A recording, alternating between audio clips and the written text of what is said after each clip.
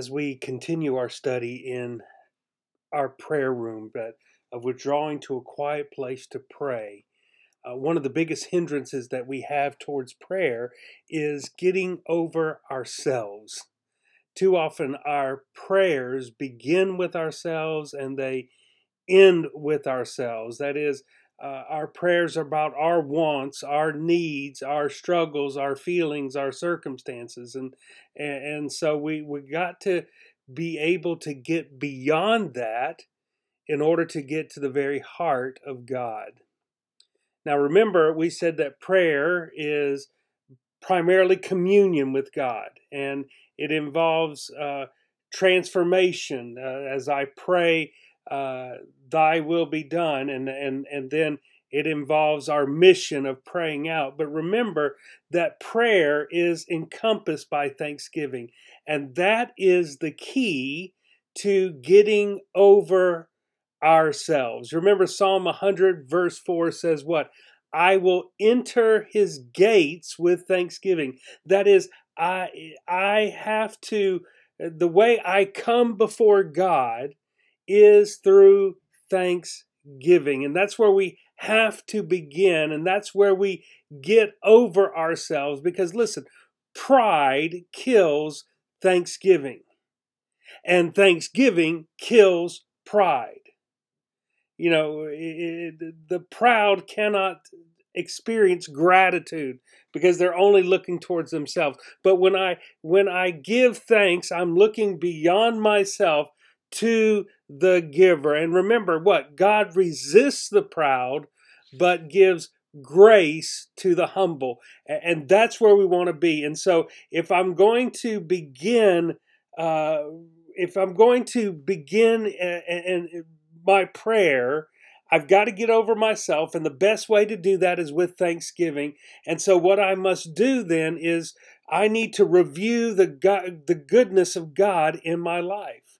I begin to review his actions in my life, and I begin to look back at what God has done so that I can give thanks to him for that I begin to see his hand. I'm tracing his hand in my life so that I review all the good things that I know he's done, and also review my life and say, oh, what did not happen in my life so that I can give thanks to him. And so what I'm doing is I'm forcing to myself to trace God's hand in my life. And as I do that, I'm reminded what? Every good and every perfect gift comes from above. And so I've got to begin, if I want to get to if I want to get myself to the heart of God, to his face, and move beyond what I want him to do, but to move towards him, the best place I know to begin is to thank him for all his goodness. And so I look at my life and say, this is what God has done.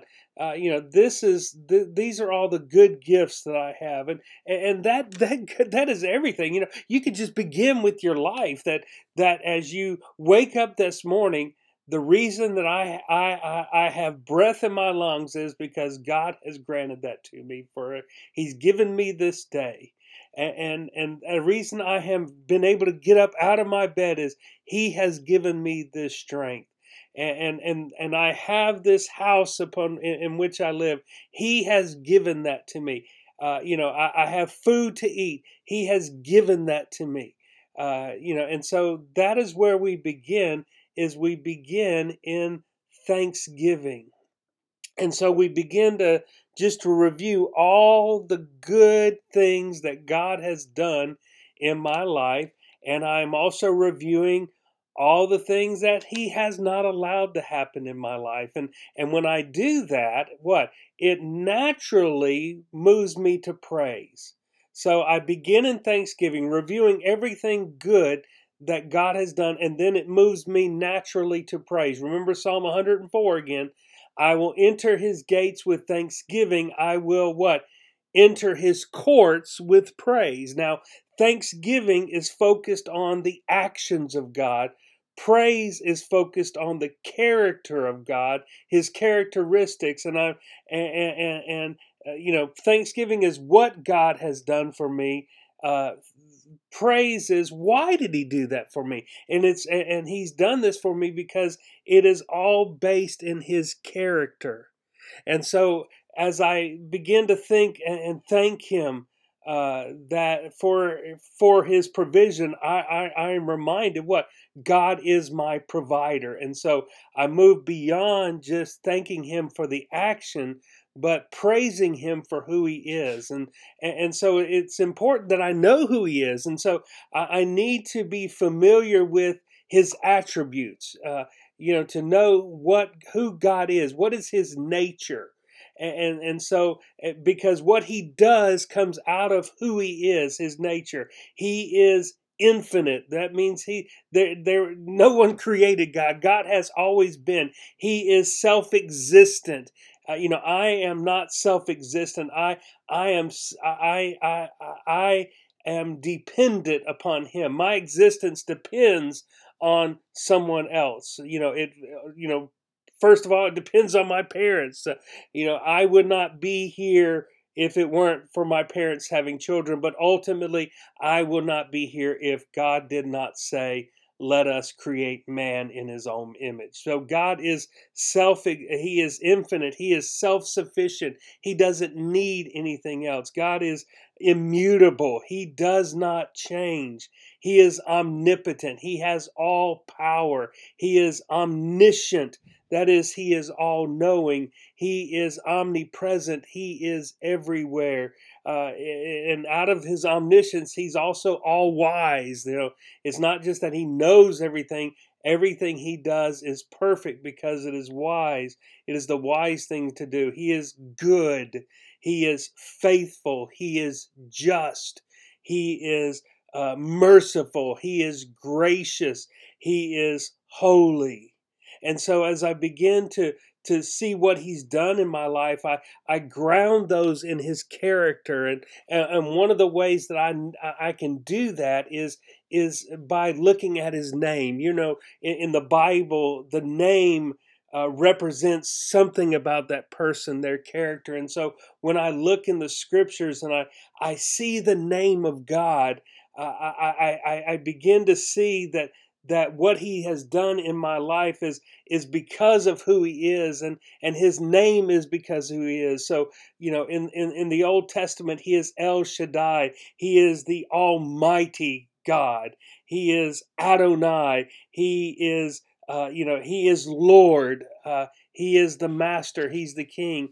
He is, He's Jehovah or Yahweh, which is the covenant name of God, that He always keeps His promises because He's I am that I am. He's always in the eternal present.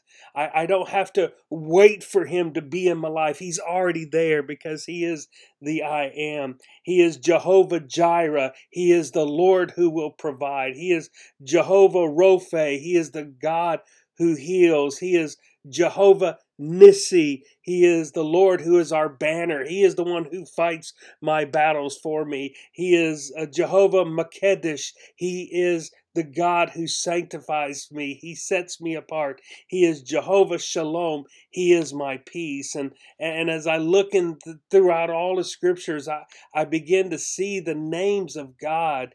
And as I understand Him, I understand why He does the things He does in my life, so that my thanksgiving goes naturally into praise. He is my advocate. He's the one who stands by me. He is the author and perfecter of my faith. He is the bread of life. He is the bridegroom. He is the Messiah, the Christ. He is my comforter. He is my deliverer. He is the desire of all nations. He is Emmanuel, God with us. He is the everlasting Father. He is faithful and true. He is the first fruits. That is, because He has been raised as the first fruit, I will be raised. He is the friend of sinners. Just stop there for a moment. Why is God so merciful and gracious to me? It is because He is a friend of sinners. Um, he is the gate for the sheep. He's the only way that I enter into rest. He's my guide. He's the Holy One of Israel. He's the head of the church. He's my high priest. He's the King of Kings and Lord of Lords. He is the Lion of the tribe of Judah. He's the Passover lamb. He's the great physician. He's the Prince of Peace, my propitiation. He is my priest. He is my purifier. He is my rabbi. He is my ransom. He is a redeemer. He is my refiner. That is, that all things are working together for good because He's refining me. He's helping my faith to grow strong. He is my refuge in times of trouble. He is my resurrection. He is the righteous one. He is my rock, my fortress, my strength. Oh my goodness, he is the rose of Sharon. He is the sacrifice. He is the Savior. He is the seed of Abraham, the son of David. He is the Son of God. He's the Son of Man. He is the way, the truth, and the life. He's the wonderful counselor. He's the vine, and I must attach myself to Him. Do you see where this is going? Is that as I thank Him for what He has done, I praise Him for who He is, because as I look at all the things that He's done for me, it reminds me of who He is, and so I give Him praise. And so prayer begins in thanksgiving, and it hits to praise. And listen, praise leads me to worship Him. Worship Him, to give Him the worth that He deserves. Worship actually goes beyond words. In worship, there is a sudden awareness of the presence of God, and that is there is that is not by accident. What Psalm 22 verse 3 says, what? The Lord inhabits the praises of His people. That doesn't mean that God is only where people praise Him, but His presence is especially there. It is we become more aware of His presence when we praise Him.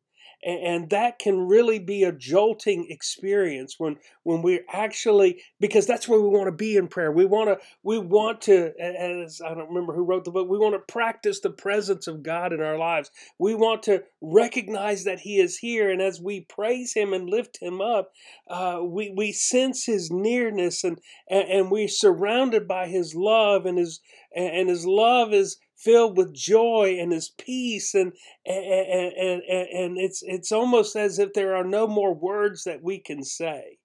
In fact, one person said, "Man, you haven't prayed until you prayed yourself into silence."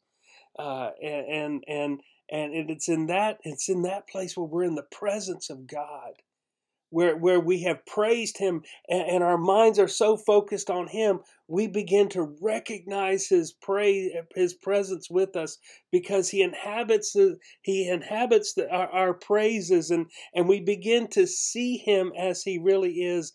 And listen, that can he because He's drawn near to us because we've drawn near to Him. That's what James says, draw near to God and He will draw near unto you. And as I draw near to Him in my thanksgiving and my praise, He is there.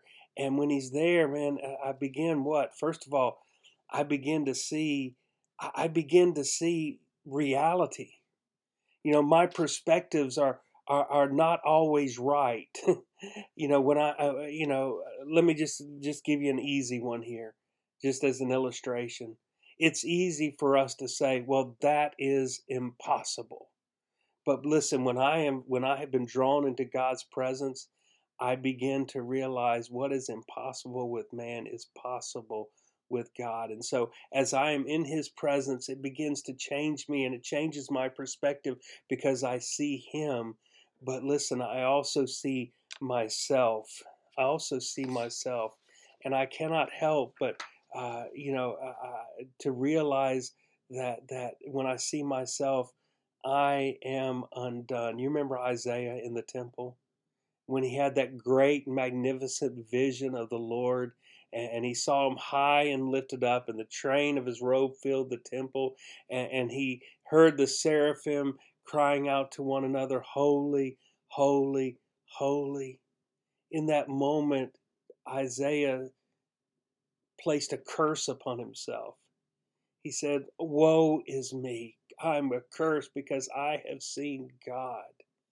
Listen, not only do I get the right perspective on reality when I'm in the presence of God, I get the right perspective upon myself, and I begin to see myself as I really am.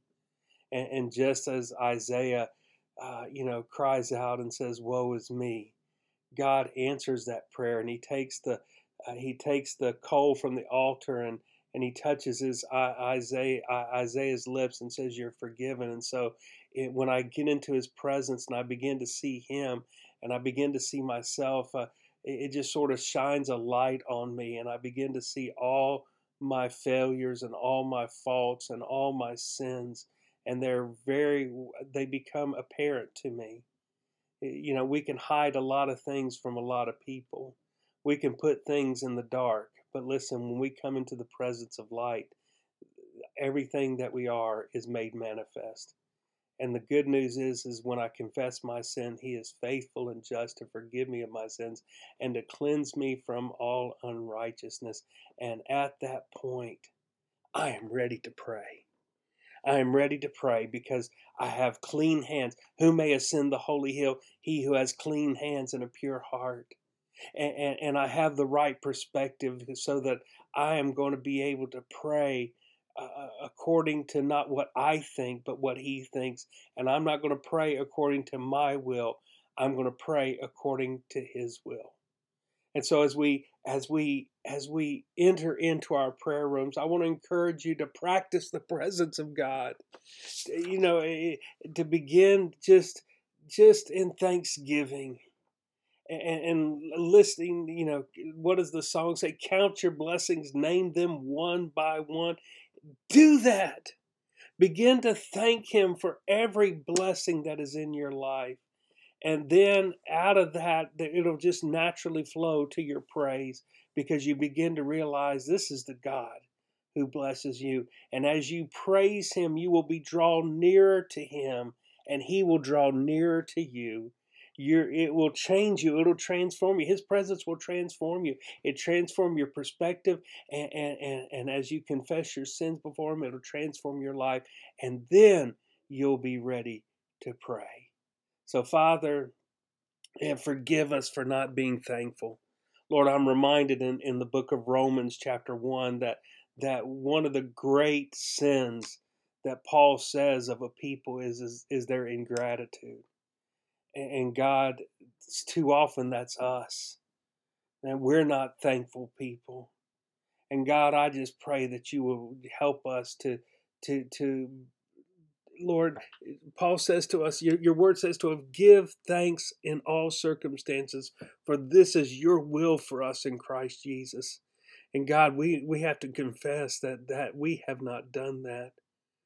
And God, we just ask that you would help us to be a thankful people. And out of our thanksgiving, Lord, will flow our praise. And God, as we continue to praise you, Lord, I pray that each one of us will be able to sense your presence with us, and it'll be a transformation of us. And God, that prayer time will just become such a delight because, God, we really will be spending time with you. So, Father, teach us today to be obedient to your word, to give thanks in all circumstances. For we ask it in Christ's name. Amen.